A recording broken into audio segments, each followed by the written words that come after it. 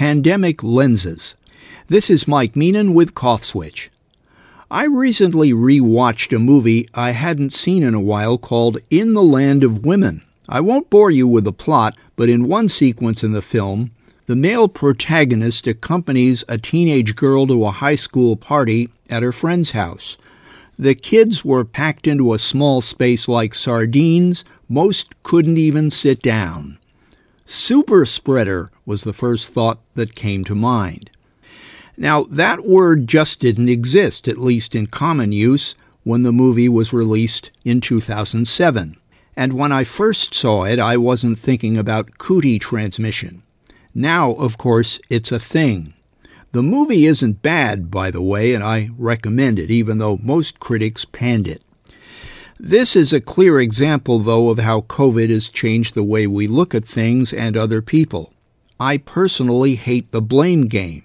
If someone tests positive for the Omicron variant, they will probably blame it on their Aunt Minnie, who had the sniffles during a recent visit.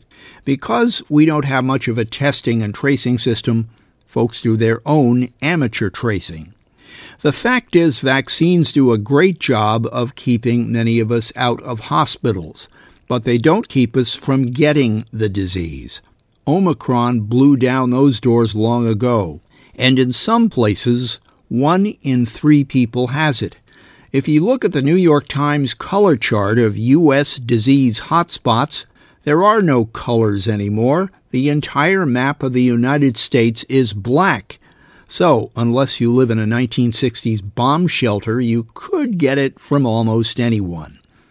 It seems a little silly to me that they do constant news stories about which athlete or movie star or member of Congress has tested positive. There is no reason to gasp anymore when we hear these accounts. Nobody deserves to get COVID. Certainly small children don't. And there is yet no vaccine for the youngest. As for adult anti-vaxxers, many will survive but may face big medical bills for those of you into karma. Is there any good news here? Well, according to Mike's Unscientific Virology Institute, or MOVIE, Omicron is going to run out of gas in the U.S. as we will reach herd immunity, whether we recognize it or not. We will likely have the first true breather in 2 years. What happens after that?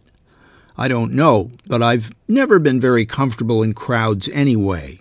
It will be nice, though, when the sniffles are just the sniffles again.